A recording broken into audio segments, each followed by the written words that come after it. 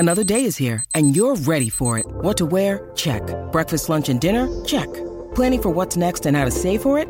That's where Bank of America can help. For your financial to-dos, Bank of America has experts ready to help get you closer to your goals. Get started at one of our local financial centers or 24/7 in our mobile banking app. Find a location near you at bankofamerica.com/talktous. What would you like the power to do? Mobile banking requires downloading the app and is only available for select devices. Message and data rates may apply. Bank of America N.A., member FDIC.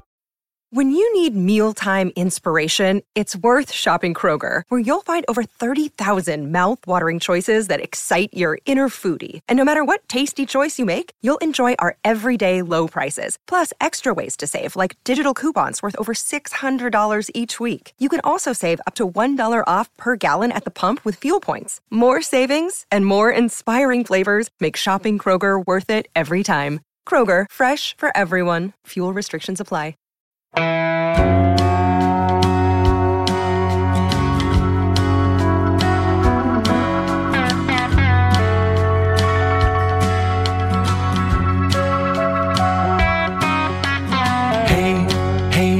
where you been?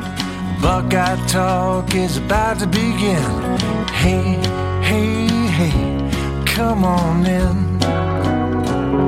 Welcome back to Buckeye Talk on Tuesday. Doug Maurice, Nathan Baird, Stephen Means. We're going to talk football because we talked with Ryan Day on Monday morning as the Buckeyes continue with spring football practice. We're going to talk basketball because the Big Ten in the NCAA tournament, not so good. Not so good. We'll talk a little bit about EJ Liddell. People want us to talk about it. I have some thoughts on that. I'm sure we all have some thoughts on that. And then at the end, a little gas station snack bracket update. We'll run through some of the results. But we do want to start with football. Spring practice is underway, Nathan Baird. And we did talk to Ryan Day on Monday. Stephen, you've been busy with basketball, but you've been on all the football calls. So you're getting back in the football flow here a little bit. Nathan, we've kind of just been on the football when we're kind of playing off some of the football conversations, just sort of like saying, okay, well, what should we be talking about? So what should we be talking about with football? What do you want to start off with here based on what Ryan Day said during our, half an hour or so conversation on Monday morning? Probably the two most interesting things that I heard as far as getting some more information about the structure of the team is either talking about the cornerbacks or talking about the linebackers. So I'll whittle it down to that. You can pick which one you want to start with. And by linebackers, I really mean the bullet. So yeah, let's start with it. The word came up. I thought we got a little... Get it out of the way. We got a little more of a clear definition of it. And I think we did get a final explanation on, which we knew, but it was good to hear Ryan Day say it, of why they haven't used it. Because it came with Ryan Day. It was Greg Madison's word from what they brought from Michigan. They changed the name from Viper. It's what everybody has. It's a hybrid safety linebacker. 2019, Pete Werner was it. He was both the Sam linebacker and the bullet, but he did both at the same time. And so he was both.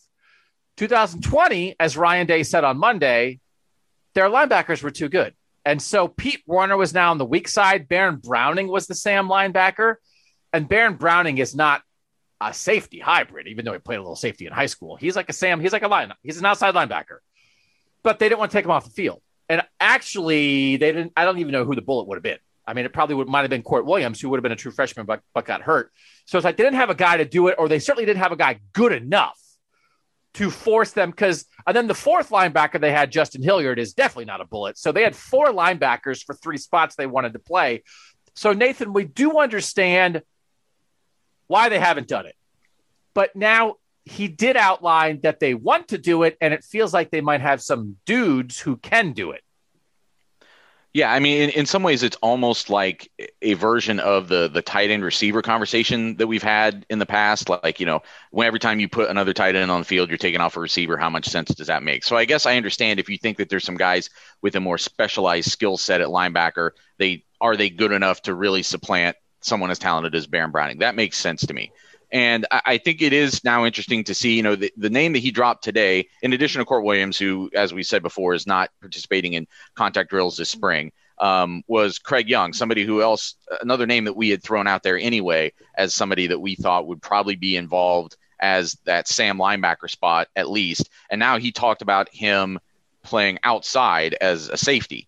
So that was interesting to me, like, or at least practicing at least some with the safety. So it begs the question that we brought up last week, and I think we should ask Al Washington later this week when we talk to the linebackers and him on, I guess it's Thursday, is just how are they practicing with those guys, and how are they developing the guys who they think will play bullet? Because I do think that is an interesting question. Are they really floating between two rooms, or does somebody have ownership of them, and how is that working? I assume they're working under Washington, but they specifically mentioned safety as what Craig Young is getting to do some this spring. So I'm really curious about that. Yeah, Craig Young being brought up in that conversation was interesting because that's not his build is not maybe what we were thinking about when we thought of the bullet. You thought maybe 6 foot, 6'1", 210, 215 pounds, which is exactly what Court Williams is, which is exactly what Jalen Johnson, the 2021 signee, is. Craig Young, he came in here at 6'3", 200 pounds. He's gained 23 pounds according to the now updated 2021 roster. He's 6'3", 223 pounds. That doesn't necessarily scream bullet at me. So it's that's an interesting person to put in that type of position, someone of that size who clearly is built more like a linebacker at this point. But Warner was in the 230s and could do safety things. So, I mean, you have to be able to cover, right? You have to be able to cover out there. But the issue is, and again, now we're back to the thing, but they want to do this. But when you say, oh, yeah, we have this position, it's like, well, who's going to play it? And like, it was always Court Williams. It's like, well, who else? Mm-hmm. It can't be like, well, we have a second-year guy who's never played a snap because he got hurt and he's coming off an ACL, and that's it. So the idea that Craig Young, who we knew was in the mix, they are saying in that way makes it more real. And it does. That's why I thought like the Craig Young was the name that made the bullet come to life, right? That without that, I don't know what they're talking about, because otherwise then it's just Court Williams. But now you can see a world, Nathan, where, okay, if Taraja Mitchell and Dallas Gant are the main linebackers, right? And then let's say, because we were talking about, was it Kayvon Pope? Is it Craig Young? Maybe it's both. That like Kayvon Pope might be the leader, let's say, and it sort of sounded like it the way Ryan Day talked about it, to be the Sam linebacker. But Craig Young might be the leader to be the bullet, which just winds up with them sharing a job based on personnel and down and distance, which allows you to use their skill sets in different ways. But it does, for fans and for us, it clarifies how things will work. And it does allow them to work with guys on specific things that, okay, Kayvon Pope, maybe you're more of a first down, second down guy. Make sure you stop the run. Maybe you wind up covering a tight end or whatever. Craig Young, hey, let's make sure you can cover and be in space and maybe blitz a little bit at whatever, right? There's some clarification on how it fits together, Nathan. Yeah, and I think all along I had kind of seen this as being a year where they talk about all this versatility the last couple of years, and we'd go into the spring and the preseason, they'd be like, oh, hey, any of those other guys could play. It might not just be the guys who've been starting, and then that never happens. It's always just the seniors who were starting, and before that, I guess the junior class that was starting along with Malik Harrison. So this year, though, I can see more clearly how they would be more multiple with which guys they use. That it could be, as you said, those two guys at the inside spots, and we tried to pin Ryan Day down even on that. Like, those are the two inside guys, right? And he was being very evasive as far as a lot of personnel things today, which was frustrating. No. On Mitchell and Gant, I mean, he said, yeah. Eventually, I mean, I guess, but I mean, he started off said, yeah, Mitchell and Gant are linebackers. No, I said, well, because he was being a smart aleck. He was. Right. He definitely was just repeating your question. But yeah, I mean, you're right. He said, that the guys who've played are going to be at those spots. So yeah, that those guys will be at the two inside spots. I just see this could be a year where you have more like four or maybe a fifth guy somewhere in there that are in the mix. We don't exactly know what physical position Court Williams is going to be in as far as ready to play this fall. But I could see that they go that deep and just mix guys up a little bit more than they have in the past. And I think that could be a positive. If you don't have guys that you feel are locked in as like every down guys, then use every piece of the Buffalo and get the best out of a collection of guys. I mean, there is one of those things, like if you, some guys you think have the size, speed, instinct, quickness, coverage ability, run stopping ability to do it all at that Sam linebacker spot. That, like, again, Pete Werner wound up covering a lot of tight ends when he was playing Sam linebacker. That is a responsibility of that. So you've got to be able to do that. But That's also like a responsibility out in space a lot of times too on earlier downs where you've got to be able to stop the run. And so it is one of those. I think I agree with you that I love when you just have, we just play a guy and he does it all, right? That's like, it's a baseball analogy, Nathan. It's like platoons. It's like, listen, man, if you're doing a bunch of platoons, you're just trying to patch two guys together to be one decent guy because you don't have one guy who can do it. So specialization, I get it. Sub packages, it's the way football is going, and you have to have more than 11 defensive players to make this work. But Pete Werner was every answer. So they don't have a guy who's every answer. But I do think I also, the coaches want to be vague. We have to be specific here. You say, okay, Taraja Mitchell and Dallas Gant, until we get any other reason to suspect otherwise, are going to be the starting Mike and Will linebackers. Right. I am now operating under the assumption that Kayvon Pope is the leader at strong side linebacker, and Craig Young and Court Williams are the most likely bullets, and those are the five. I know he said Mitchell Melton and Tommy Eichenberg and Cody Simon. I know he said all their names. We have no reason to suspect that they are going to play meaningful snaps at the moment. So when you say 4 or 5 guys, I think those are the 5 guys. Right. And Court Williams is doing nothing but individual drills this year. This spring, I mean, and while he's coming back from ACL. So for spring, Mitchell Gant, and then Young and Pope sort of sharing that. Do we generally agree with that? This is what I want Ryan Day to do with the whole roster, or at least give us enough so that we can do this. And we didn't get it at every position, but like, this is the point for our dear listeners as we're trying to describe it. Is that, Nathan, a fair generalization of where we think we are at linebacker? Yes. And when you were the one, I had tried to ask him kind of a more general question. You pinned him down on the linebackers, and that is essentially how he laid it out. I understand why they're throwing other names into the mix, as they kind of always do, but I agree with your assessment that those are the 5 guys that I think are most likely to play a lot of linebacker snaps this fall. All right, so what do we know about corner then? Because Kerry Combs had sort of on Friday given us a peek at like Josh Proctor is the deep safety. Okay.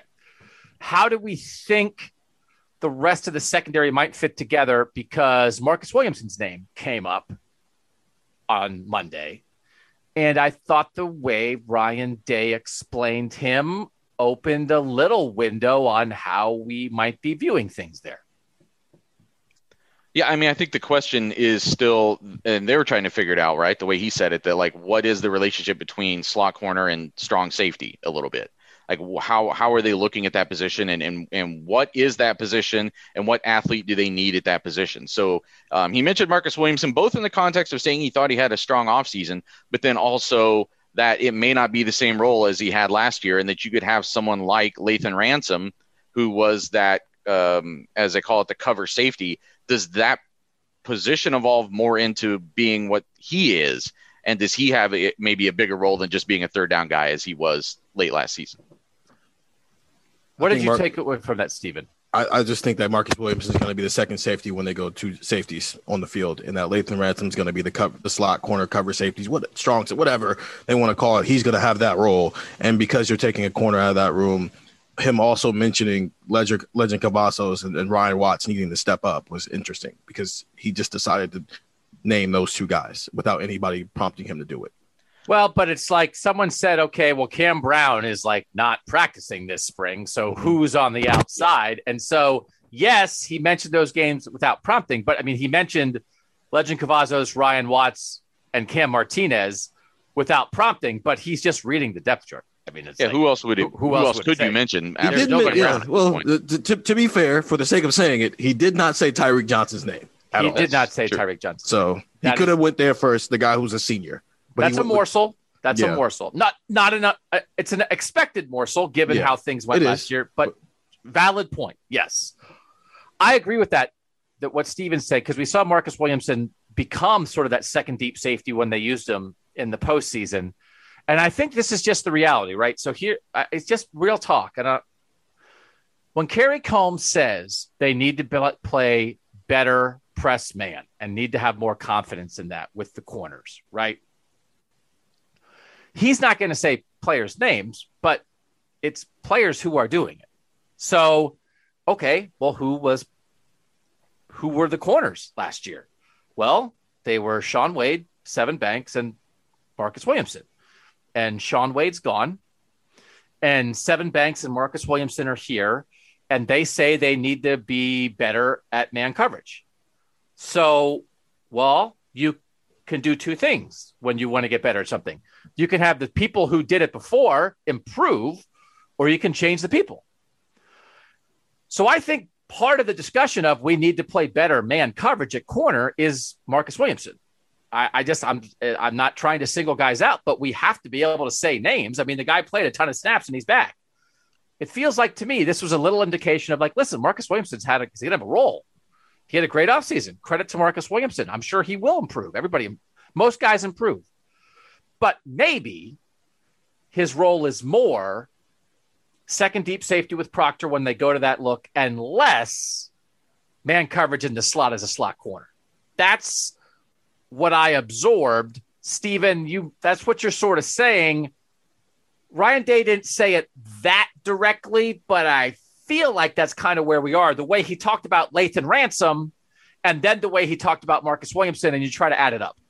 Yeah, Marcus, he's a package when you need to go with a certain look on defense. While for all intents and purposes, Lathan Ransom is the every snap guy out there because he showed some things that he can cover.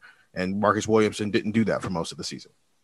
And I'm not sure. I don't think it's quite as simple as that, Nathan, but I think that's where we're in the range of here.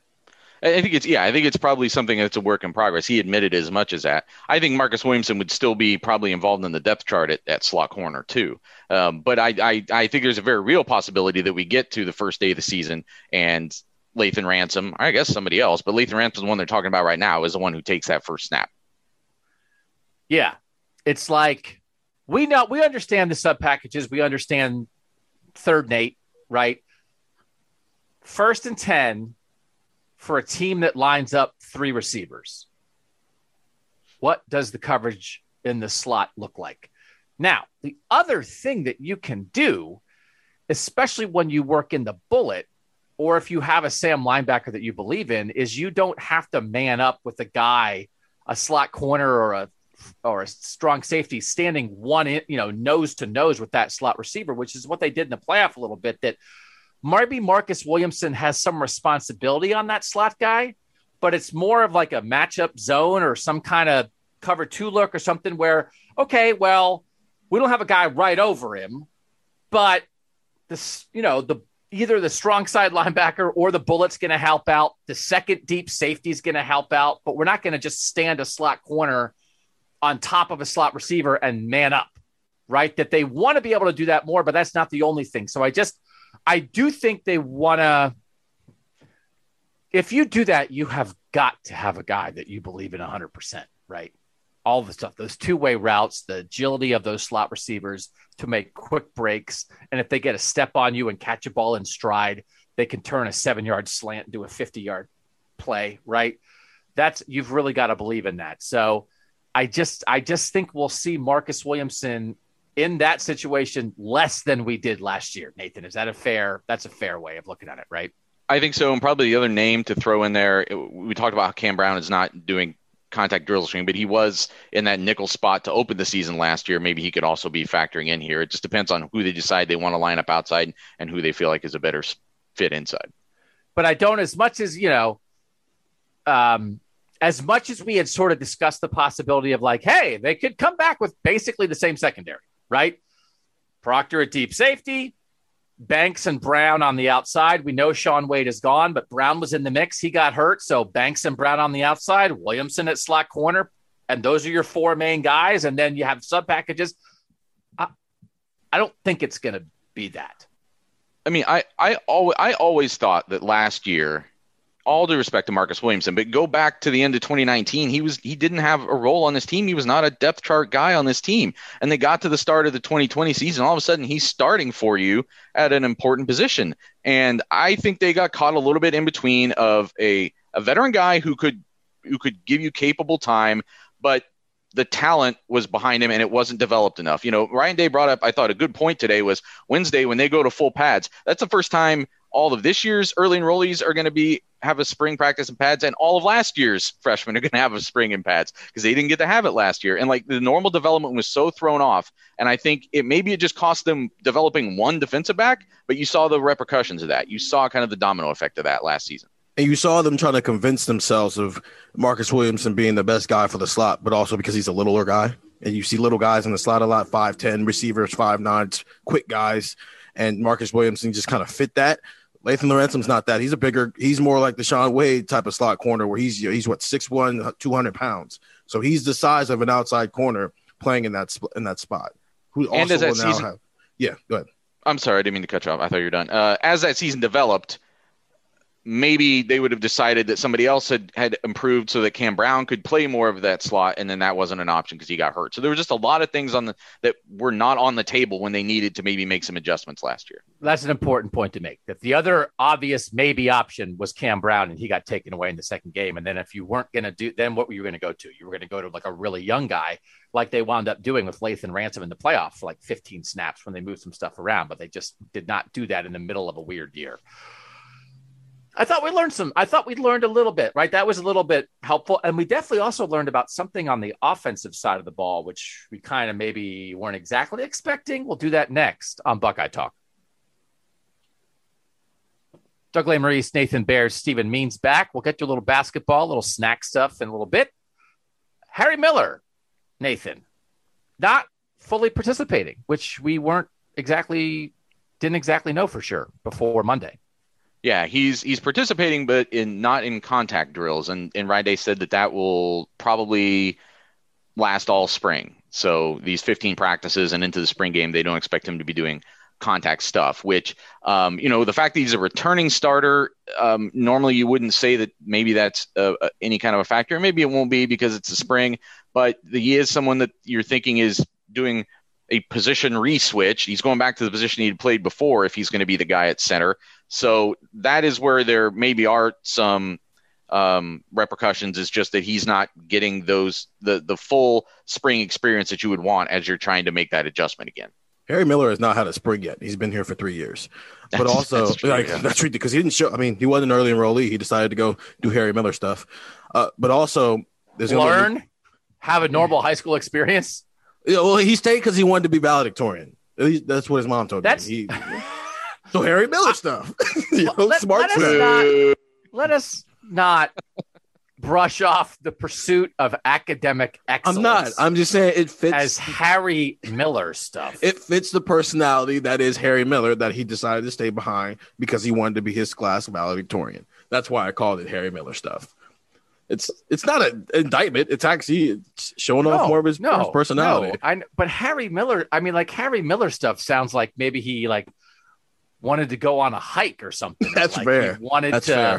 He wanted to I don't know. He went on a journey to. Yeah, that's fair. We're talking about Harry. Harry Miller stuff could literally be anything under the sun. So that's fair. He wanted to be valedictorian. That's fair. That is a wonderful pursuit. I do. It's so normal now. It's so normal of you give up half your senior year of high school and you just go to college early. It's more than half the guys do it now. I mean, I was talking to Dante Whitner, who did it in 2003, I think. And I think he was the second guy to do it then. And it was he was talking about it was nuts. He didn't it was so hard. And now it's just Steven, it's so you almost are. You shouldn't feel this way. And I hope the coaches don't make the guys feel this way in case, you just want to go to high school like a normal person. But it almost does feel like you're behind. It's and then to your point of Harry doesn't do it. Pandemic wipes it out. Now he's got an injury thing. And now all of a sudden it's you're 3 years in. And like you're saying, if the two things are weird, but it's do you think people think of it that way, that you're behind if you don't come early? A little bit. I think it'll be an interesting thing to talk to recruits about, because there's 21 guys in a class, and all but 6 of them are already on campus. And the ones who aren't, some of them go to schools where it's just not virtually possible for them to do it. Hence why Paris Johnson was in that situation, which is why he transferred from St. X to Princeton for his senior year, so he could be able to do that. So yeah, there's pressure right there. Okay, I'm going to transfer to go to a school for 4 months just so I can not go to that school anymore. So it's it's one of the first things I ask recruits when they commit places is, are you planning on early enrolling? It's the fundamental part of a commitment interview with somebody. But to the point I was making with Harry, it's a new quarterback, and you need, if he's the incumbent starting center, even if it's rotating with all three of those guys, you need as many reps with these quarterbacks as possible, because we saw the Michigan State game when he just got thrown in there, and that's with a Heisman Trophy level quarterback, and it still was ugly. So these 15 practices would have been valuable even if we weren't sure who the starter was. And he can still get all the non-contact reps with those guys, but when you start going into contact, that's a lot of reps he's not getting. I think we were all operating under the assumption of like Harry Miller at center, Paris Johnson, Matthew Jones at guard, and like Luke Whippler and DeJuan Jones lurking. Yeah. Is that a fair assessment? And Nathan, is there anything, again, Ryan Day dropped the Harry Miller morsel, which was helpful. I don't know. Did he say anything else about interior offensive line? And we know that Thayer Munford said something the other day that maybe Matthew Jones just has something that is affecting him in some way right now. Not physical. It doesn't sound like a big deal, but anyway, where are we think with interior offensive line? Well, he did mention Matthew Jones's versatility too. I mean, and I think some texters had asked us about this, that he was a guy who I think was a center in high school or has some background as a center. Top 100 center coming out of high school. Right. And so that he's somebody who has that same versatility if they needed to use him in that position too. And maybe that was something that should have been more on our speculation radar. Like maybe they decide that Harry Miller needs to just stay a guard and Matthew Jones would be the pick there. I don't know. I think Yannick Manahi is someone else I would throw in there as being in that backup mix. He is still listed as a guard, by the way, on the roster that they put out today. He was not listed as a defensive lineman where he got some reps against or warmed up against Alabama. I guess got some reps at the very end of the game just for depth purposes. But I think they're, as we talked about before, when you look 2 rungs deep on that depth chart at offensive line, it's pretty solid. I mean, there aren't very many places on this roster that are as deep or solid on the 2 deep as the offensive line is right now. No, I think that's true. Yeah, they've got like Luke Whippler's just hanging around back there as like a second-year guy. We're like kind of the world. I mean, it's like Paris Johnson's special. So it's like Paris Johnson's a second-year guy. And it's like, that guy's probably going to start. And it's like, well, Luke Whippler's like a top 50 national recruit who can play anywhere on the interior. And like, I don't know, would be not unusual for a second-year guy at a place like Ohio State to be competing to start on the offensive line. And Donovan Jackson's not even here yet. He won't get here till the fall. And that's another guy that you would think, certainly if you're here this spring, I think he'd be more of the conversation of, is this guy, could he start right away as a freshman? Like, he's that talented. So I don't know if that'll be able to happen with just a summer and preseason, but somebody else that we certainly can't not mention because of just his talent level. He is definitely we had an opportunity to go around the tables on signing day and talk to people. He would have been the Paris Johnson story of the 2021 class of, can a true freshman offensive lineman win a job as a true freshman? Yeah, he's that good. Yep, they're pretty set up there. Defensive line, it felt like Ryan Day sort of like brushed past that, but wasn't asked specifically. But it's sort of like, I think like it was like it's the guys you think, which would be okay. Well, Haskell Garrett's a returning starter, and then it's like Antoine Jackson and Teron Vincent, and then some other dudes on defensive tackle, and we know the deal at end. And Zach Harrison had kind of given us some intel there the other day that Antoine Jackson was kind of leading that. And then you mentioned Teron Vincent as someone who's getting some nose reps. So it'll be interesting to see if that plays forward, because I think that's potentially really intriguing. Is he a guy who could start there, or even a guy who could just plausibly play nose a lot? It just giving you where you can then take like your top 2 or 3 guys and get them a lot of reps at both of those spots. Garrett would still stay at 3 tech, but maybe Vincent could be more involved at nose. Yeah, go ahead. It just seems defensive line is like the one spot where you're not really worried about the starter. You're kind of worried about what the depth is behind it. Who's the 4th tackle, regardless of position? If it's Haskell Garrett, Antoine Jackson, and Teron Vincent. So I do think, I mean, Cage has been around, but I do think I know like in the national championship year in 2014, it was like Adolphus Washington and Michael Bennett were the tackles, and they were kind of, I got to get it right in my head. They were doing one thing, and then at one point in the year, they switched them.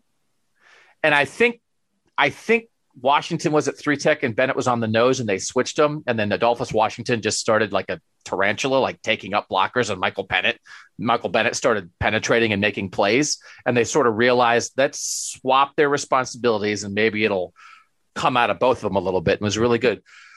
That's one of those position groups where sometimes it can feel like very different, maybe based on the skill sets of the guys, but also, I mean, it's not, you're kind of right there. I do think a world where, and they've rotated as many as 6 defensive tackles between those 2 spots in the past. If you entered a world where Teron Vincent was comfortable at both, and like Antoine Jackson started on the nose, Haskell Garrett started at 3 tech, and like Teron Vincent was like the number 1 backup at both spots, and you kind of played 3 guys in 2 spots, and then some other guys worked in, like that could be good. Nathan, I think that's like if there's, and maybe Jaron Cage is going to be awesome, or maybe Mike Hall's going to take reps as a freshman. I don't know, but that wouldn't shock me. And that to me is why you would be building some versatility for Teron Vincent, because, okay, maybe nose tackle is like 60% Jackson and 40% Vincent. And maybe 3 tech is like 80% Jackson, 80% Garrett. And 20% Vincent. And now all of a sudden, Teron Vincent's on the field like more than half the time. And that maybe would work. That's still really intriguing to a lot of people, obviously, just because of the pedigree he came in with, both as his name and then what he did as a recruit, where he was, evaluated to be as a prospect coming in. And we just haven't been able to see it because of all the injuries he's gone through and various things. So that would potentially be, I think you're right, an avenue to that sort of a breakthrough. It's interesting to go into this spring, the first one in a while, right, where you don't have an obvious, like you look at that team and you're like, well, that guy is clearly the nose tackle, right? Because you went from Davon Hamilton to Tommy Togiai. And even though last year we didn't know that Tommy Togiai was going to be what Tommy Togiai was, there was no question he was a nose tackle. That's a Big Ten nose tackle right there. I don't know what you necessarily look at this roster and think that about anybody that's among these candidates we're talking about, right? I mean, Antoine Jackson might be the closest, but he was always talked about as a guy who could go back and forth between both tackle spots last season. So that's still something I think that they need to address long term, is getting back to that kind of Togiai player, or even that Davon Hamilton player, where it's just that mountain that's going to take up those double teams. It could be interesting. They may have to just play those positions a little bit differently this year than they have. Could Ty Hamilton get in on that, though? I mean, he's up to 290 pounds, and he was Larry Johnson mentioned him last year in the preseason when we talked to him. He was the only freshman among that group that got mentioned, and I wonder if he's just on a quicker path to the field than his older brother was. Yeah, his older brother's path was a little winding a little bit. Yeah, but when he got to the end of his path, it was a third round NFL draft pick who had a really good rookie year. Yeah. He's a really good football player. So, lots of different paths, but I think and that's why that's what I miss, right? That's what we're all missing. We realize that. And I wish for all of our texters and all of our listeners that we just could give a little bit more if our eyeballs were on it, because that's what you'd be looking for. Be like, oh, look at that. I mean, I don't want to read into it too much, but I saw a drill where Ty Hamilton was the second guy up behind Haskell Garrett. And, that stuff is not nothing. And we're not able to give that. And it was I wanted Ryan Day to give us as much of a taste of that as he could. And he gave us a little taste, not as much as we would want.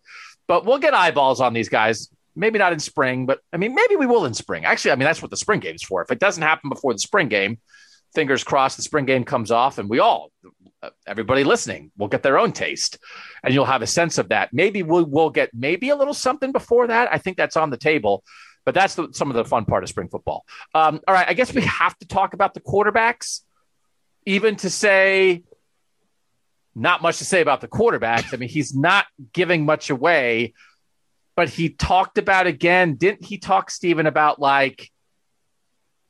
guys learning from their mistakes and that kind of thing, and who picks stuff up. That is, I did think we got pretty decent. I liked the podcast we did. I thought the quarterback preview podcast was actually pretty stinking good.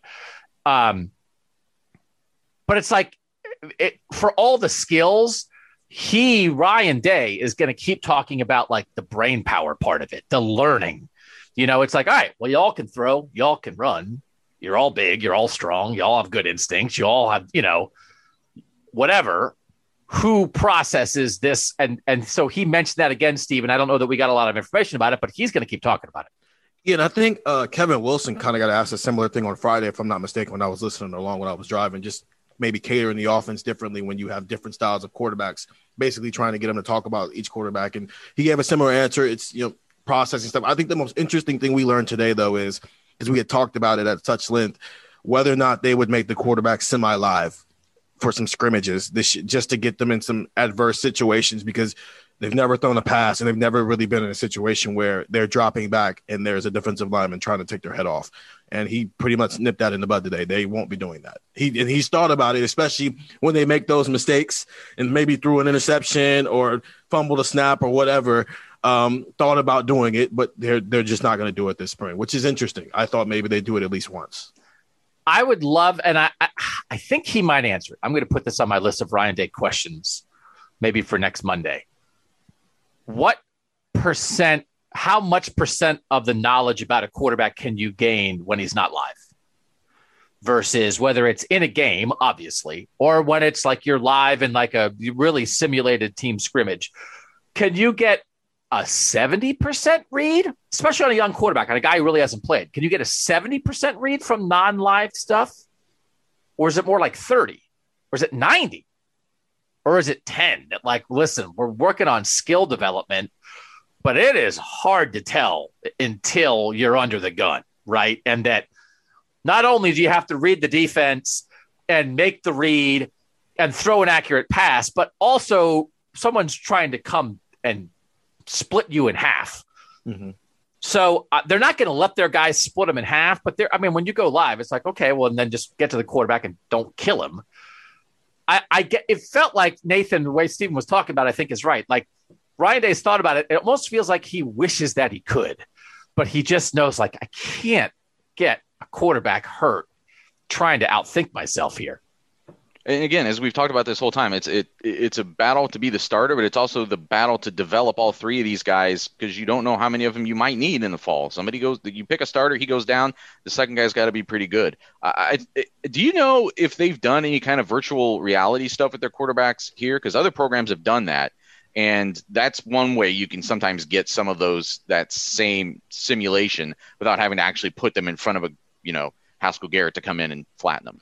They do. I think in 2019, that spring before you got here, they actually brought it in because that's when they let us walk around the Woody and Steve stuff. And they were having Justin go through a lot of that stuff, him and Yurcich. They put him on the VR, and that's where he was getting a lot. He was getting that many more reps that he couldn't get on the field. He would just go to the VR room and get it. But still, there is something to, it's real, especially when one of the guys in that room, you haven't, what the first practice was last week. Last week was the first time you saw him throw live in 3 years. So the virtual, it helps as far as mindset, but I do still think there is something to you being on the field and knowing that you actually can get hit, and that's not necessarily a virtual thing.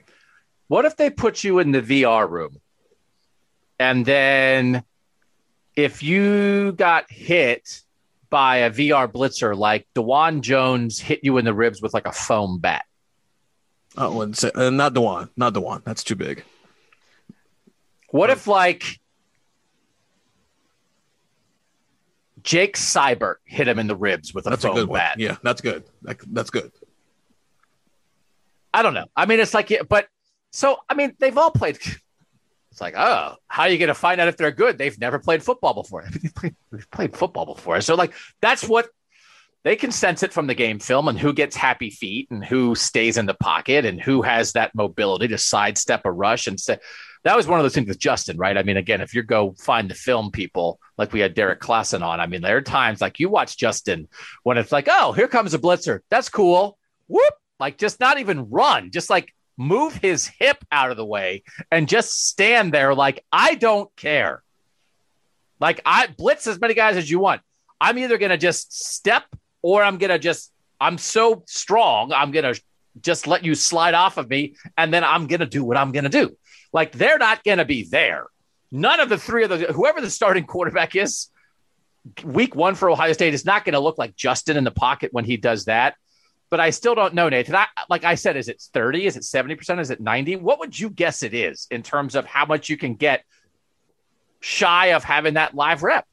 I think that's a fantastic question. I think it's probably it. I think Ryan Day would probably say it's closer to 70 than 30.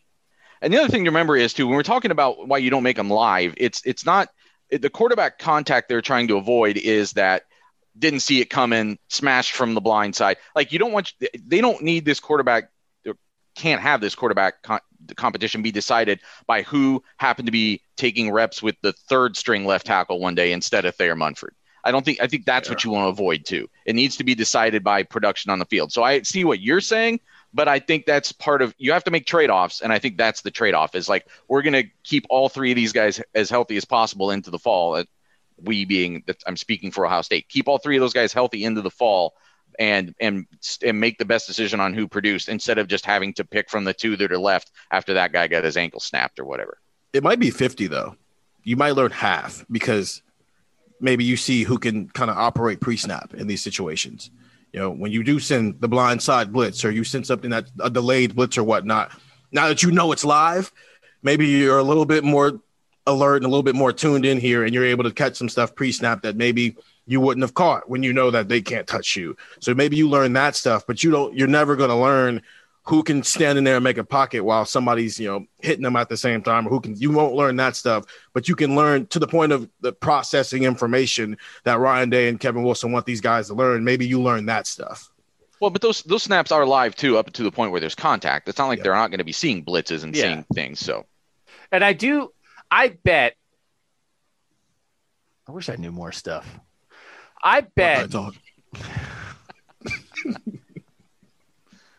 bet that it's something like most guys are pretty similar, right?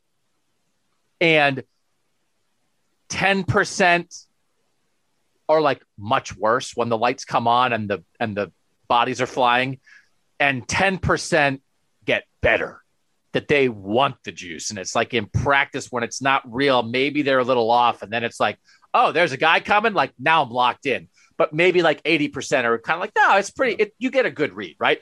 But what if of the three guys, one's in the middle 80%, one's in the 10% that gets better, and one's in the 10% that gets worse, right? I mean, I wonder if it's something like that. And then you think you know, and then you find out, oh, I didn't quite know, right? Because that's, I think, wasn't that a thing with Josh Proctor? When Josh Proctor didn't play early, it was like maybe Josh Proctor wasn't practicing great, and they put him in, and it was like, he's really good. Why don't they put him in before? Yeah. He's better when you ask him in the moment, like he is ready for this. And I do think there are some guys who are like that. Maybe it wasn't Proctor, but I think it was Brendan White. I think Brendan White. The idea of some guys are practice players and some guys suck in practice, but they're awesome in games. I think at quarterback, I don't know if that's a safe territory to be that type of player. I think if you really wanted to split up, I think within that 10% who get better, there's 5% who are graded both, and that's where your starter is when you're trying to win a national title. Yeah, interesting.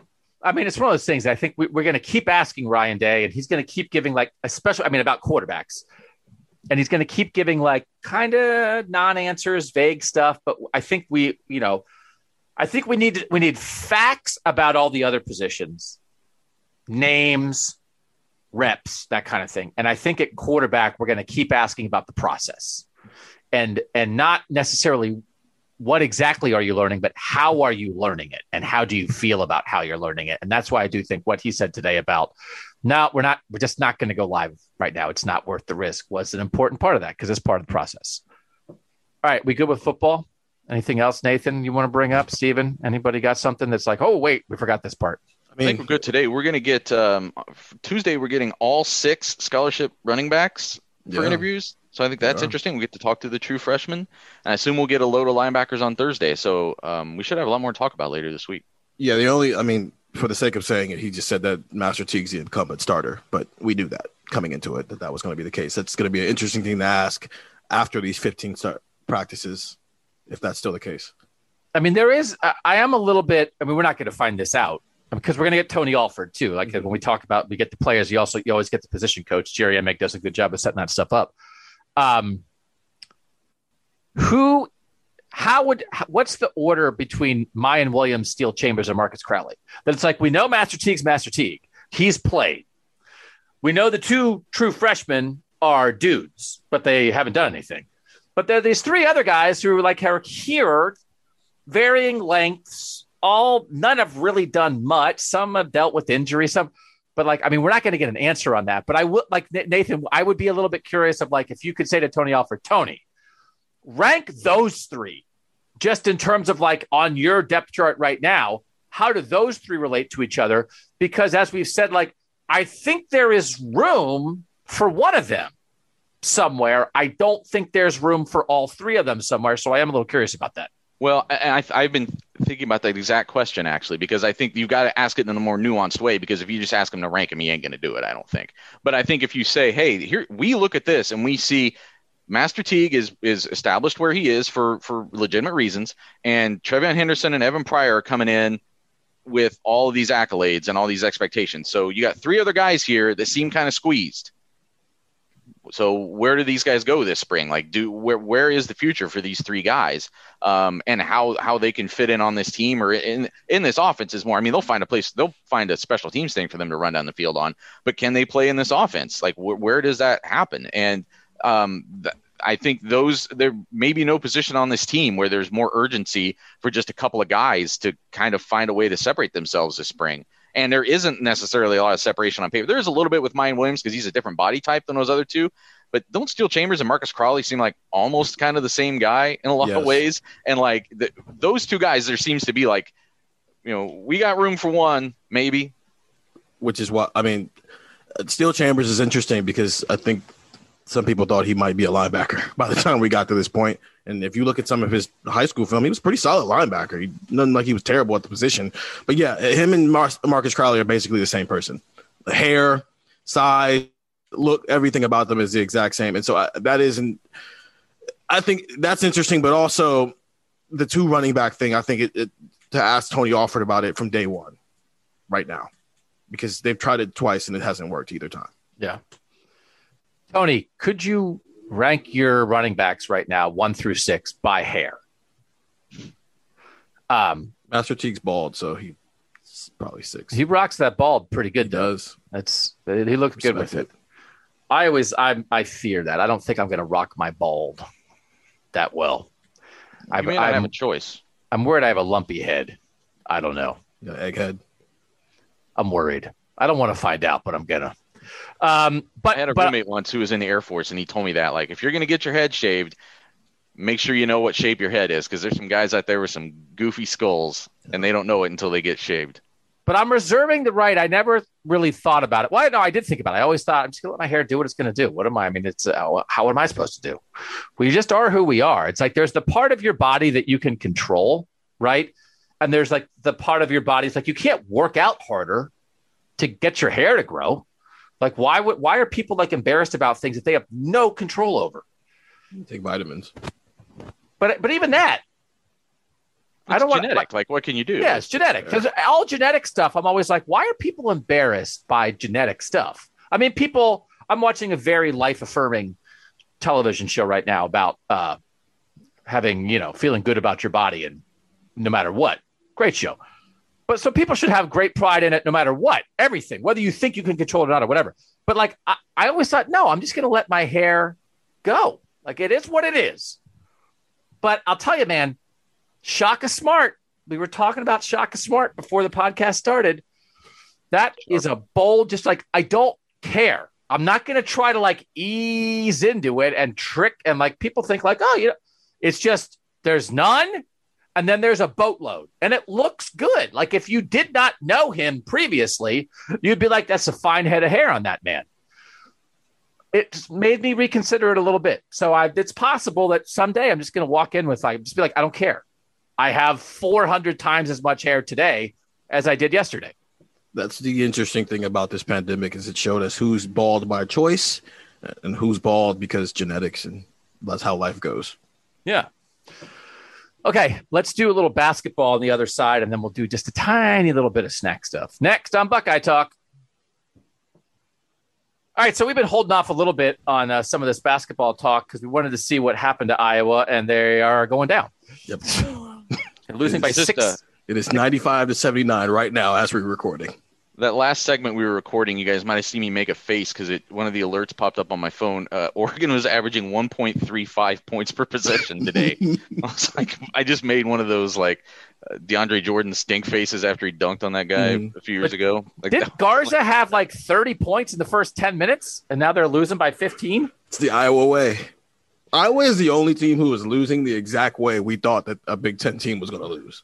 So we'll talk briefly about the EJ Liddell stuff, but we want to talk about just basketball. So as we sit here, and we're getting used to this, that it's not Thursday, Friday, Saturday, Sunday. It's Friday, Saturday, Sunday, Monday.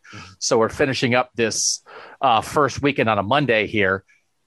Iowa's going down. The only two teams that are left, and we're not waiting to record because they're Monday night, are Michigan and Maryland. So we don't know what's going to happen. I mean, Maryland had a nice little win over UConn. People had UConn maybe doing a little something. I think some people thought, I don't know, but Maryland's playing Bama, 2 seed. So that'd be a heck of a win for Maryland. And then we're going to assume Michigan's playing LSU and 8. I mean, I think you can assume Michigan, but we can, whatever it is, as we said, well, should we wait and do this? And it's well, what's the difference going to be? At this point, the Big Ten started the tournament with 9 teams. And they're either going to have 0, 1, or 2 make the Sweet 16. I think it's not an unfair assumption to say, okay, it'll probably be just Michigan. Michigan will be the only Big Ten team that gets through to the Sweet 16. But even if Maryland gets through also, Stephen, was the Big Ten overrated? That's the question. And coaches like to pretend that, when you lose, they act like the NCAA tournament doesn't matter. But,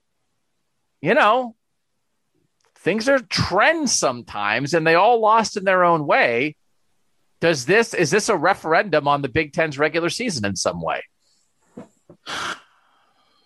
No, and yes, at the same time, I think the Illinois one is excusable because they shouldn't have been playing Loyola when they were playing them. So that one, they weren't supposed to be an 8 seed. They were better than an 8 seed. 100%. Baird face. We have Baird face here in Loyola the window. was definitely Baird better than an 8 seed. Let him go. Let Stephen finish. Definitely better than 8 seed. I was going to do the Kanye there. I was going to be, I'm going to let you finish. I'm going to let you finish. But the people who should have been mad about Loyola being underseeded was Loyola. That's the only people who should be mad about that. Correct. Let him finish. Correct. Illinois still needs to go win that game. At the same time, you shouldn't be playing a team who probably should be a 4 seed in the second round. But besides that, Ohio State lost a basketball game the exact way you would think Ohio State would lose a basketball game, regardless of who the talent was. And Oral Roberts actually is pretty good, as we are now finding out. They're on their way to the Sweet 16. They just beat Florida. At least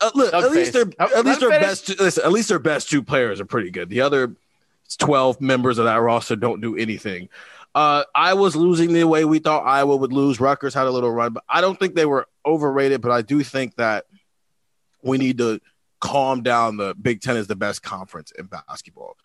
It might be the deepest as far as good teams, but I don't know if you can call it the best conference when your best 4 teams might not be in the Final Four, or even the Elite 8, where Michigan's your best hope of getting somebody into the Elite 8.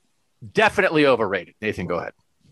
Well, I mean, if you're the Big Ten, you're either overrated or you're just underperforming to an astonishing degree. Pick one of those 2 things, and neither one of them are good, but it's one of those 2 things. The only 2 options. Yeah. The Illinois thing, it makes me upset because if Illinois had gotten in one year as an 8 seed and beat the 1 in the second round, they wouldn't be saying, well, this wasn't that good of a win because we were actually better than an 8 seed. So it's really kind of unfair that 1 seed even had to play us.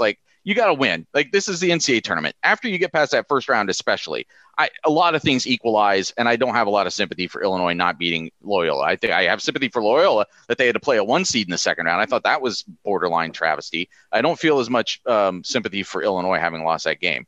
And I think, again, you have to look at these things over time. I think one tournament in itself, you can make too much of it, I suppose. But the fact that they're not getting anybody through, I mean, you're not getting teams out of the first round. You had 2 seeds and 1 seeds that can't get out of the first round. You had a team like Purdue, that even would have had a good opportunity to move through and can't get out of the first round, loses badly in Indiana to a 13 seed. Like, just Rutgers, you could actually say, is like one of the best performances that the Big Ten has had in this tournament. Like, pushing Houston as far as they did, winning that first round game. I mean, Rutgers is, if Michigan doesn't keep winning, Rutgers is going to like stand up as the shining beacon of the Big Ten in this tournament. Underperforming. I'd lean a lot more that way than overrated. Rutgers should have won. That kind of stunk. They blew that game. But I mean, there are 10 seats. You don't hold them to the same standard. As people know, I picked Houston to go to the championship game on our bracket, but I was rooting for Rutgers. I'm like, forget that. Like, throw that out the window. I don't want Kelvin Sampson. You're going to tell me, like, what's better for college basketball, the Steve Peichel still in this tournament or Kelvin Sampson? Steven picked Rutgers to go to the Sweet 16, right? I did pick them, and I was so close. Right. I was almost right, but I also have not looked at my bracket. No, and I'm not going to. I don't need to look at a graveyard. We'll talk about we'll give a bracket update. 299 people in the Buckeye Talk bracket, which we were very happy about. We'll talk about that on the Wednesday pod, because then everything will be set. So we'll talk about who's ahead. It's still in progress right now. Would Loyola have won the Big Ten this year? So I disagree with the point of Nathan. The only people hurt by underseeding Loyola was Loyola. Illinois was hurt too.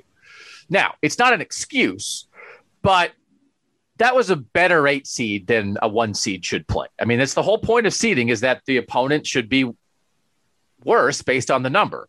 So if you're a 1 and you wind up playing a team that's 4 quality in the second round instead of in the Sweet 16, that is tougher on you. But Illinois is better. Illinois should win. It's not, so I do think there's a little bit there. But Loyola, as people were saying, looked, and I thought Jim Nantz, I'm a little out on Jim Nantz. He's in too many commercials. He's cheesy. He's cheesy.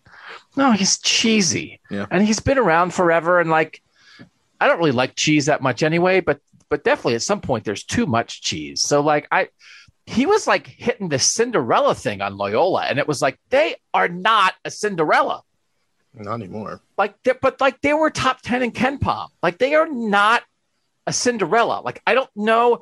First time around, when we didn't know any better, they were. We know better now. Be better, Jim Nantz. This is not a Cinderella miracle story. They looked like the better basketball team, from the jump. And I don't know when people stop saying that Butler's a Cinderella. It's when Brad Stevens was coaching Butler and stuff, and they had those guys. It's they are not a Cinderella.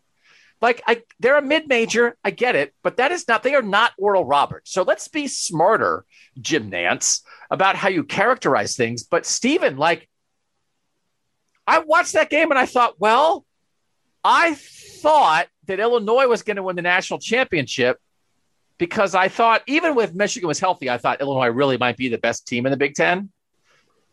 But Loyola is better than them. I'm not I think if they played 10 times, I think Loyola might win 6. They wouldn't win 9. But it's not like Loyola. If Loyola played a Big Ten schedule, they would have had a better record than 12-8. Loyola's better than Ohio State. Does anybody dispute that? Officer Crumpwig would have had his way with Ohio State, whatever that guy's name is, the big guy, right? I mean, Ohio State doesn't have that. Who's guarding that guy? Yeah, and they have a couple little dudes. Then I don't know. Loyola's good, and I think in a world where they did play non-conference games, but things got a little constrained, right? And I don't even know what the Big Ten's best non-conference win was. I mean, I'm sure there is one, but that to me was that too. It's not like the Loyola. I mean, the Loyola thing was legit from the jump. To the question, could they have won the Big Ten? They would have been in the comp mix, 100%. They would have been in the mix for a top 4 seed in the tournament. I don't know if they would have won it, because they did play a Big Ten team during the regular season, and Wisconsin wiped the floor with them, 77-63 when they played earlier in the season. I think that it would have just played out the same way you saw for Illinois and Michigan and Iowa and Ohio State and Purdue, where they had some really good moments and they also had some really low moments, and then they probably would have made a deep run. But it's hard to say who if they would have won it because some of why Michigan ended up winning the Big Ten is obviously they had that 2-week COVID break, so they were probably a little bit more rested than everybody else. But also just who did you end up having to play at the end of the season? They gave you a more favorable schedule to get the best possible record you could get. But yes, they would have been one of the top 4 or 5 teams in the Big Ten this year. I think I would push back a little bit too on the idea that Loyola beats Illinois 6 out of 10 times. I think that's what's the beauty of this tournament is that they only have to beat them once out of 10 times as long as it's that one time that they play. So how many times? I think they split it. You think it's 50-50? Loyola is really good. I asked this question. Loyola is really good. If you really for good. your life, or if we just had a draft, we could have a draft for fake money. Yeah. Once the Sweet 16 is set, if we had a draft of we're going to have the guy who picks the national championship team wins $10. All right, Nathan, you have the first pick. Who are you taking? Well, it depends on who's still left. But you're taking Gonzaga. I would take Gonzaga, Michigan, Houston. You would take Houston ahead of Loyola? Yeah. I definitely would not. I don't know about that one. Loyola has the best defense in the country. They would be a top 6 pick. I don't know if I take Houston before Loyola, but they would be gone by the time we got to everybody's third pick. I'm not sure I wouldn't take them after Baylor and Gonzaga. Gonzaga first, Baylor second, and then okay, Michigan. It's like, you mean Michigan, the one team left from this crappy conference? How good are we? We're that sure Michigan's that good? We thought this conference was awesome. Was this the best conference, and they won the best conference? And as Steven said, maybe they got a little bump, being fresh in the middle of the year. I don't know. I'm out, man. They laid an egg. This one sticks because, as we said, the door was wide open. Yep. No Kentucky, no Duke. North Carolina stinks. Kansas isn't that good, right? And the door's wide open. The Pac-12 stepping through the door. The Big Ten. The Pac-12 looks awesome. That's what we thought the Big Ten was going to do. And it's again, every coach wants to say, well, don't put too much on the tournament. I think this is somewhat indicative of something that if they build each other up primarily by playing each other, and then it turns out none of them are that good. Oregon, Iowa's getting rolled by Oregon for real.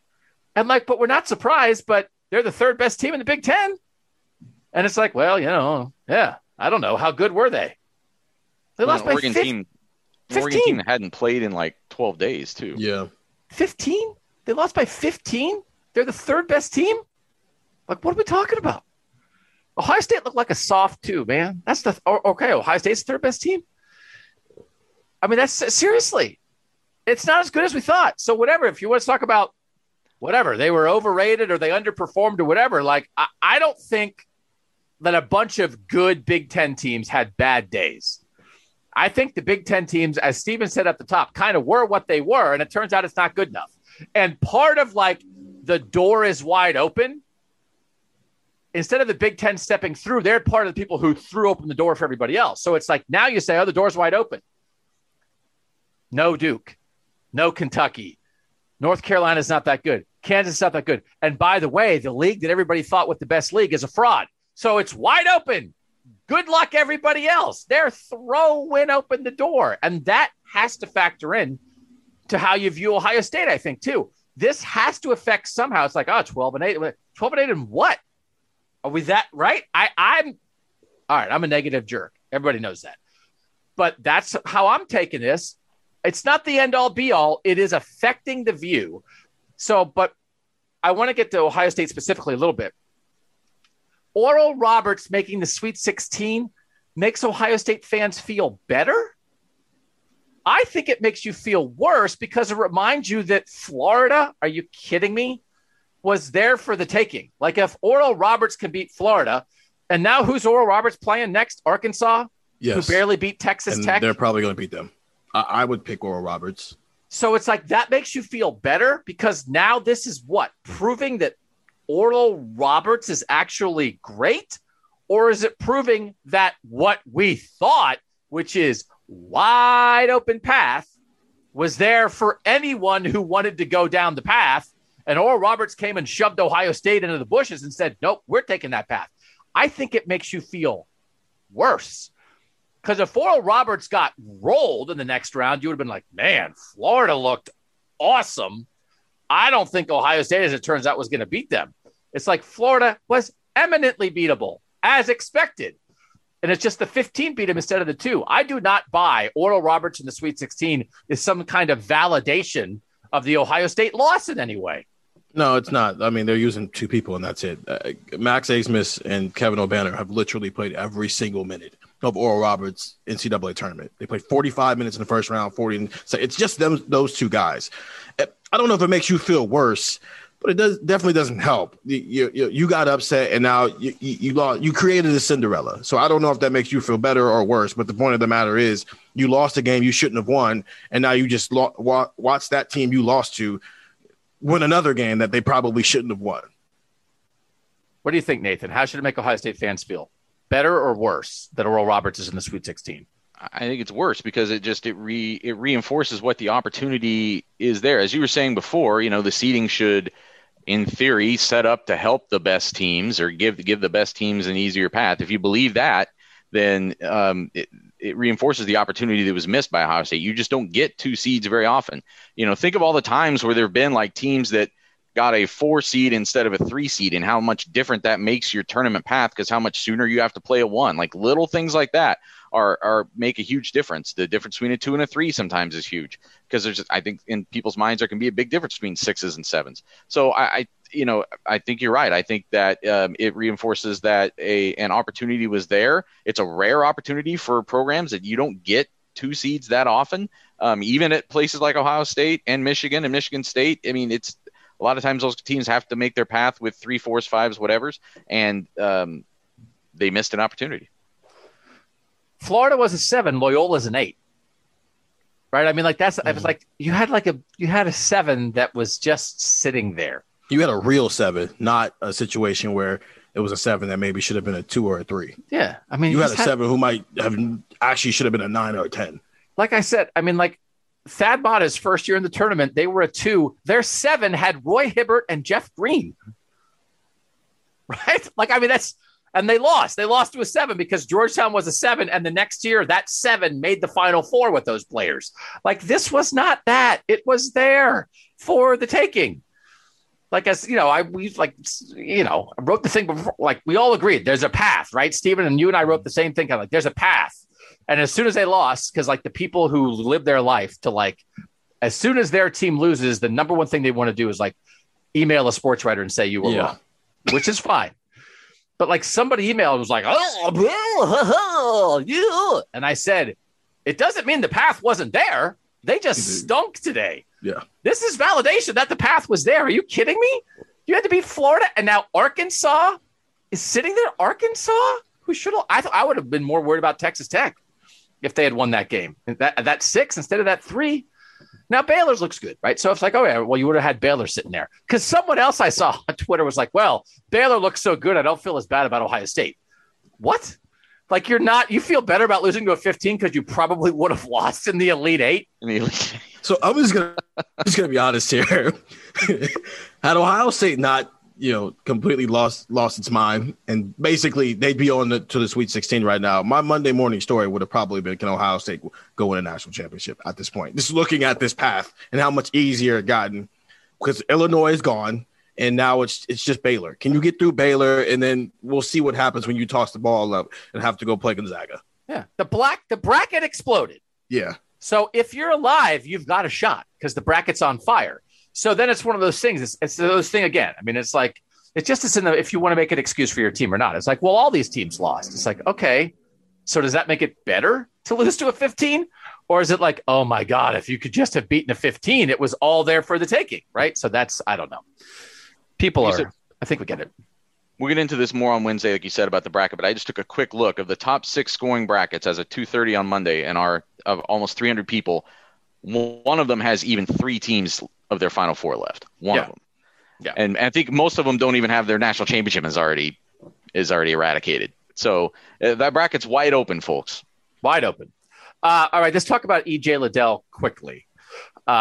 People want us to talk about it. I'm actually not sure Well, I do know what the point is, because if the point is like that's not acceptable, it's like of course it's not acceptable. So it's like a great deep discussion about like fans shouldn't do that is like, of course, nobody's disputing that. It's awful. And my takeaway is that humans are garbage. So, and technology has allowed garbage humans to communicate their trash directly to people more so than in the past. So that's not a new take either. I mean, I've had people say humans are the worst species. Some people say dolphins are the worst species. And I always say, no, it's humans. They're the worst. So I don't know what else there is to say. I think like EJ Liddell should be supported. I think fans supporting him is great. I think Ohio State is supporting him. That's wonderful. But Stephen, you wrote the initial story off of it. Like what? And then I do want to get to the second part, but what else is like the takeaway here? I mean, I'm sure that's not the first time he's gotten those messages, and he's not the only athlete, whether we're talking pros or student athletes, to get messages like that. I did talk to some people around EJ and around Ohio State. He's fine. It's not, it ruined his moment, obviously, but he's doing okay. He's mentally and everything is all right. He'll be okay. He's bouncing back from this pretty well. I just think the overall Ohio State is obviously taking some illegal action because that's real. I mean, those are threats. Even if you don't want to have your picture behind it and you want to hide behind the keyboard, you threaten somebody on a public platform and it's in writing. So they're taking legal action against that. But I mean, this is the sad part of professional athletes, and especially with student athletes who aren't being paid. Let's draw a line right there. That's professional athletes. I mean, it's awful. You're millionaires. It's different. This is 1,000 times worse to me because it's an amateur. Yeah. It's especially worse with students because they're literally playing for the love of the sport. They're not being compensated whatsoever for this, so they shouldn't have to deal with that. The kid had 23, 14 rebounds and 5 assists. Of course, it's like, I know. I'm thinking to myself, imagine how much worse it is in games when he's 2 of 13 and has 4 points. Okay, so it's awful. People are terrible. I do think that there is something to the idea of Ohio State is clearly jumping to the defense of EJ Liddell. Gene Smith did it. Chris Holtmann did it. Lots of fellow student athletes did it. Fans did it. And that's great. But Nathan, I think you are on to a very interesting story about this. And the way college sports works actually forces athletes to be in this situation to some degree. So I know you're working on this. Nobody's going to steal it from you because nobody's thinking of it this way. But the idea of this happens to an amateur athlete and the university is like, hey, here's a tweet about it. We support our guy is a little bit to me. It's good, of course. But and I know they're doing more than that. But it's the system is set up this way, Nathan, to sort of put these amateur athletes in this situation. So here was kind of my thought process on why I started calling some people today and writing about this. And I've got an interview I'm going to do as soon as we get off the phone here or off the call. The Voldemort that I used to cover, for a while, they had a policy. Their coach had a policy that their players could not be on social media during the season. And it wasn't because of things he was worried that they were necessarily doing. I think it was more that he had seen instances like what EJ Liddell had, maybe not to that extreme. And in his mind, am I putting them in a place where I'm asking too much of them not to respond to that? And that's where you get into back and forth and things get out of hand and it gets problematic. So he thought, kind of an old school coach, thought that he would just remove it by not letting him be on social media. They changed that policy a couple years ago, partially because of what we're going to start seeing sooner, which is branding and things like that it was important for those players to start establishing that when they were in college. He got talked into that. I was talking to some players on the team, and one of them said, well, I'm not even on social media, and I don't care about any of this because I want to avoid all the negativity. I want to avoid that harassment. I want to avoid people telling me how much I suck just because I had a bad game or a bad quarter or a bad series. So the thought came into my mind is I thought of that guy that I interviewed, and then I thought, but that same kid in the future, if he took that stance, is costing himself name, image, and likeness income. because the way that they're setting this up is the institutions are going to bypass any revenue sharing with the students. You have to go get it on your own off of your name, image, and likeness. Social media influencing is going to be a huge component of that. So you're going to have to, and I think the answer is, unfortunately, that this is just modern society. And as a public figure, if you're going to, I think all influencers probably deal with this, but like, it's something, if you're going to choose to engage in it and use it for monetary reasons, you're going to have to sort of accept some of this blowback. So Ohio State already has some education that they do with their student athletes on how to best handle these things. They're going to do more. They've got some programs that are going in related to NIL as soon as this April. So that's already starting to happen, but it just kind of brought back to me kind of the unfortunate reality of, if you want to be a college athlete who takes advantage of NIL, you're going to have, you absolutely are more open to this sort of attack. And it's one thing if you're EJ Liddell and you're a basketball player and you get a lot of adulation that goes along with it. I'm thinking of, there's other athletes who don't get that as much. There's other athletes who, if you're a woman, if you're a person of color, as EJ Liddell is, if you are a LGBTQ athlete, like, I think all of those things, you're opened up even more. I think there is some ways around it to an extent. Obviously Twitter is a little bit more helpful with that. You can turn your comments off. You can turn your DMs off so they can't contact you directly. So you can still partake. I'm just looking through Justin Fields right now. Obviously his comments aren't off, but if you look at his Twitter page, it's just every so often it's a video or a photo. He doesn't actually use social media at all, other than for what that purpose would be. That's what Instagram just needs to catch up a little bit, because those were DMs off of Instagram, because they don't let you turn those off. You can't turn your comments off and whatnot. So some of it will be on these social media outlets to maybe update their whatever the words are. I don't know anything about coding and stuff, but they just update some of this stuff to prevent some of this hatred from being spewed as much as they can. No, you're right. I think that's a good point. I mean, we know that. But it's a good point to bring up in this situation, that the platforms have responsibility to try to do this. And Nathan has a very good point as well, that it's like, when you don't pay somebody for the actual thing they're doing, but you say, well, but the thing that you're doing is making you famous, and so go get paid for being famous instead. But you have to be in the public view to do that.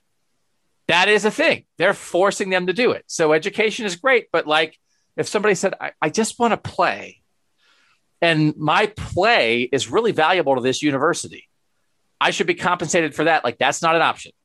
So this is one of those circumstances where, and I think Gene Smith and Chris Holtmann, I know it. They are genuine people when it comes to this kind of thing.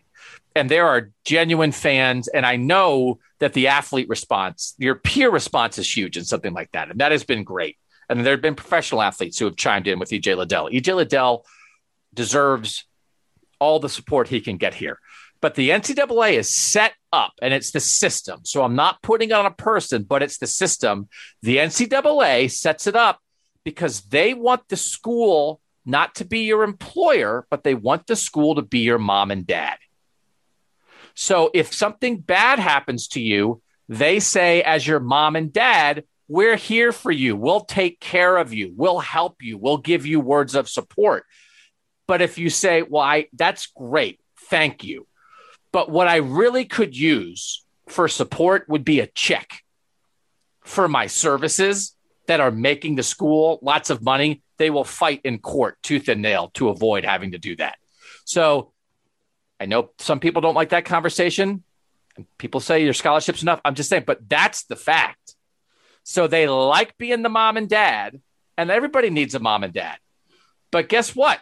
Like, your mom and dad, at some point, you get a job and somebody pays you for your services. And that's not what's happening here.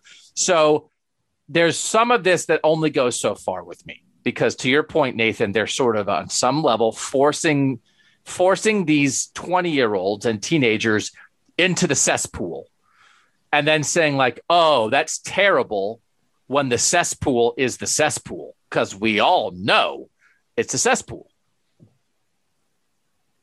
And I think it's tricky because the solution is not going to be that the NCAA schools start paying these athletes. So I don't know what the solution isn't to further regulate this. I think the problem is putting too many restrictions on the NIL. That gets you into a whole nother thing. Like, how much are you restricting how much people can make off of their social media influencing and things like that? And there's going to be some restrictions, but that's what I find I'm trying to report on, is just like, how do you find that middle ground between where you're going to kind of force these athletes to open themselves potentially up even more to this sort of thing, as right now it's, EJ Liddell chooses to be on Instagram. There's no real tangible benefit to his life necessarily, other than communication that he could do some other way, I suppose, of being on Instagram. But in the very near future, there is going to be tangible financial benefit for all of these athletes to use as many of these outlets as possible. So are they just do they just look at it as like, this is just one of the bad sides? There's good sides and there's bad sides, and the bad side can be sometimes really ugly sometimes. And I was just reading, for instance, about an actress, and this has happened to many famous people who chose to get off of Twitter because it was so hateful and everything. But she's an actress. She's paid for acting. So if she removes herself from social media, maybe there's some extra money, right? I don't know if there is or not, that she's not making, but she's being paid for the primary thing. When you're not paid for the primary thing, it's a different deal. So that's where we are with that. I think there's a lot of nuance, because it's one of those things. It's like, talk about what happened to DJ Liddell. It's horrendous. But unfortunately, it's not shocking with the way that people interact with each other. So then what can you tangibly do about it? And I think that's where Nathan's story has taken us. It's been real, man. We're getting a little real here. We like light. We like people. Sometimes people call you on the phone and say, you're always negative. You're a negative person. Why are you always attacking everybody? We like to have fun on Buckeye Talk. We like to have a good time. And maybe there are some people who would call you on the phone and be like, why are you always so negative? And it's like, well, do you listen to the snack bracket? That's not negative. That's very light and fun. So I would encourage anybody who thinks you're negative, you're just a jerk, you're trying to stir it up, just to say, well, did you even know about Chips Ahoy versus Cosmic Brownie? Because that was an upset. And we want to talk a little bit about, just quickly, because some people like it, some people don't. The baked goods region is done. We're halfway through hot cold. The baked good results: oatmeal cream pie took down Nutter Butters. Twinkies blew out Butterscotch Crimpets. Mini Donuts solidly over Hostess Fruit Pies. Krispy Kreme Donuts beat Hostess Cupcakes. Oreos took down Zebra Cakes. Grandma's Cookies, nail biter. We had two 51-49 games. This is by percentage vote of our texters. Grandma's Cookies 51, Rice Krispie Treats 49. Swiss Roll 60, Honey Bun 40. That hit Steven where it hurts. And Chips Ahoy 51, Cosmic Brownie 49. I will say Cosmic Brownie, somebody sent me a thing that was like they found worms in Cosmic Brownies at some point, which I was unaware of. I find Cosmic Brownie to be a party in your car. It's got colorful sprinkles on top of it. It's fudgy. Chips Ahoy to me are like the most basic thing you could find in a gas station.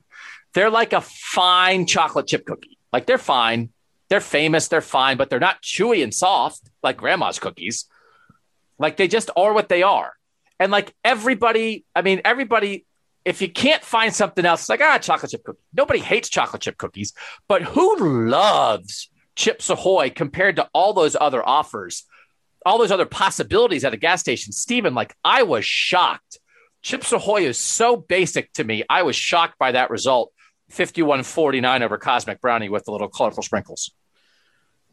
You're shocked because you can get Chips Ahoy anywhere, but also it's a classic. So, you know, sometimes classics just win when you're not really sure what the other option is. I am hurt by Honey Bun, though. I think these texters love to see me hurt by the way they vote on some of the stuff sometimes. It felt personal that they went after you there, Steven. Yeah, 100%. It was like the Garrett thing. It's like, dude, you know I'm going to cry if you don't vote for this thing. Yeah. Nathan, also Rice Krispie Treats, Grandma's Cookies, very tight. We also had a great point brought up by someone that I put Rice Krispie Treats in the baked goods section. You don't actually bake a Rice Krispie Treat.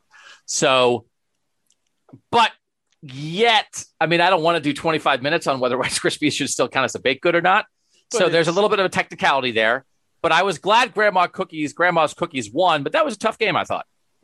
I was surprised by that. I thought that Rice Krispie Treats are just going to be so universal as opposed to Grandma's Cookies. Because we had a texter ask us, is Grandma's Cookies a brand, or are you actually asking me about my grandma's cookies? And I said, no, it's a brand unless your grandmother happens to own a gas station, I suppose.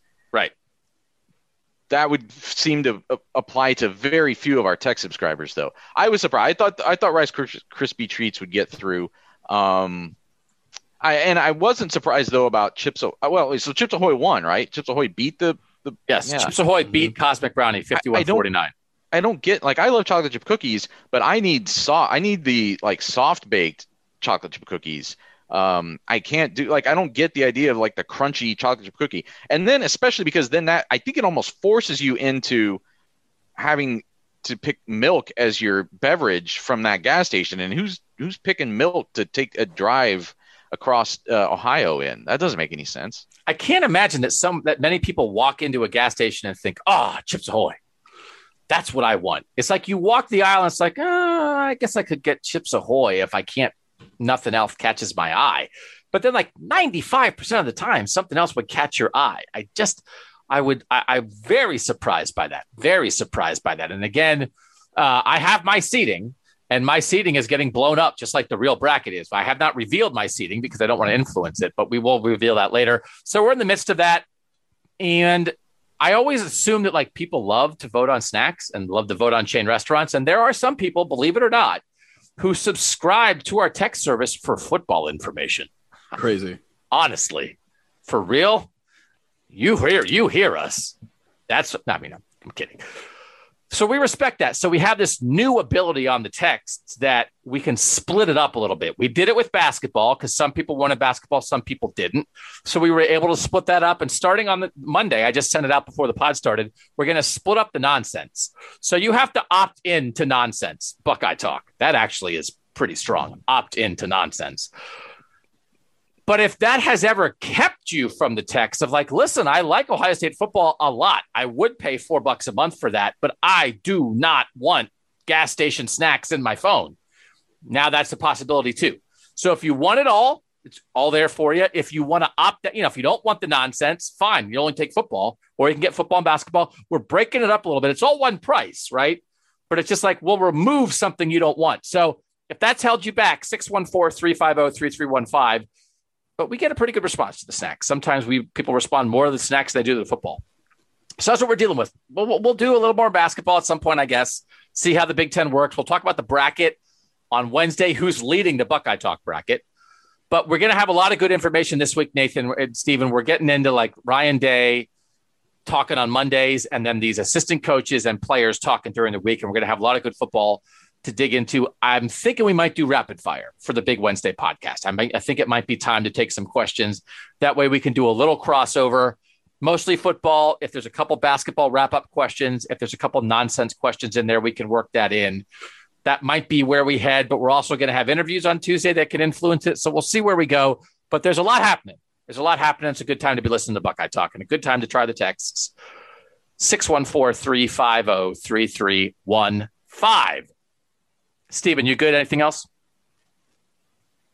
No, I think we're good. I'm getting back into the recruiting vibe here. So obviously I'll have my stuff every Tuesday and Thursday. Our team has been doing a heck of a job in my absence over the last couple of weeks while I was covering a Big Ten tournament, NCAA tournament. They've had their stuff every Monday, Wednesday, and Friday. We're still doing our battles. Today's Monday. So today, Emil Wagner, the most recent Ohio State offer. Hopefully I can talk to him later this week for an interesting story, because that guy's kind of got a Nicholas Petit Frere vibe going on as a guy who is clearly not ready to play on the offensive line. He's like 6'5", 250 pounds, and he's going to have to eat. He's going to have to eat if wherever he ends up going. So that'll be interesting. But yeah, keep checking. I'll get back to texting about all these conversations I'm having with recruits, and we're going to start having some guys on the pod coming real soon. Yeah, so back to Buckeye Feature Fridays on Fridays. We'll hit one of those this week. And again, want to shout out, Stephen, make sure I get it right. Kayla Harvey, Kyle Kelly. Correct. Robbie Fenbers. Yep. Those are our people who help out with the recruiting stuff so that Steven doesn't have to make 400 phone calls a week. He just has to make 200, and then they help make the other 200. And they just keep us in touch with these guys. And so it helps our Cleveland.com recruiting coverage. Steven leads that chart and brings it all together. But Robbie, Kyle, and Kayla do a really good job. And we want to make sure we express our appreciation for that. Nathan, what do you have? You're working on this story. You're talking to people about that the kind of front burner for you at the moment? Yeah, that's going to be a lot of the rest of my afternoon. And I wanted to mention something on the last pod. You brought up the story of your roommate who had been in the Marines. And I made some comment about, because he liked to keep his shower like pristine. And I was like, what branch of the military was this guy in that he expects his shower to be? And I was thinking of it only in terms of like you're out in a foxhole or you're landing on Omaha Beach or whatever, and you're not worried about how whether you're even going to get a shower, let alone how nice it's going to be. And we had multiple text subscribers, some of whom served, so thank you for your service, who texted back to us and said, you clearly never served, which was a good call on their part. You clearly never served your country, because you would know that a military barracks, like a big part of like basic training and even beyond that is you keep that place pristine. Like you can eat off the floor of an army latrine or whatever. So they're right. I shouldn't have overlooked that, and I appreciate their service. You guys had a lot of fun on that Friday pod. It is sometimes stuff we talk about. It's like we just had an apology about a misinterpretation of military shower protocol on our football podcast, which is kind of what we do.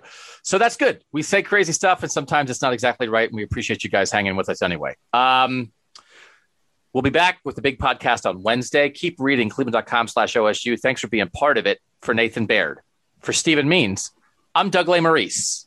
And that was Buckeye Talk.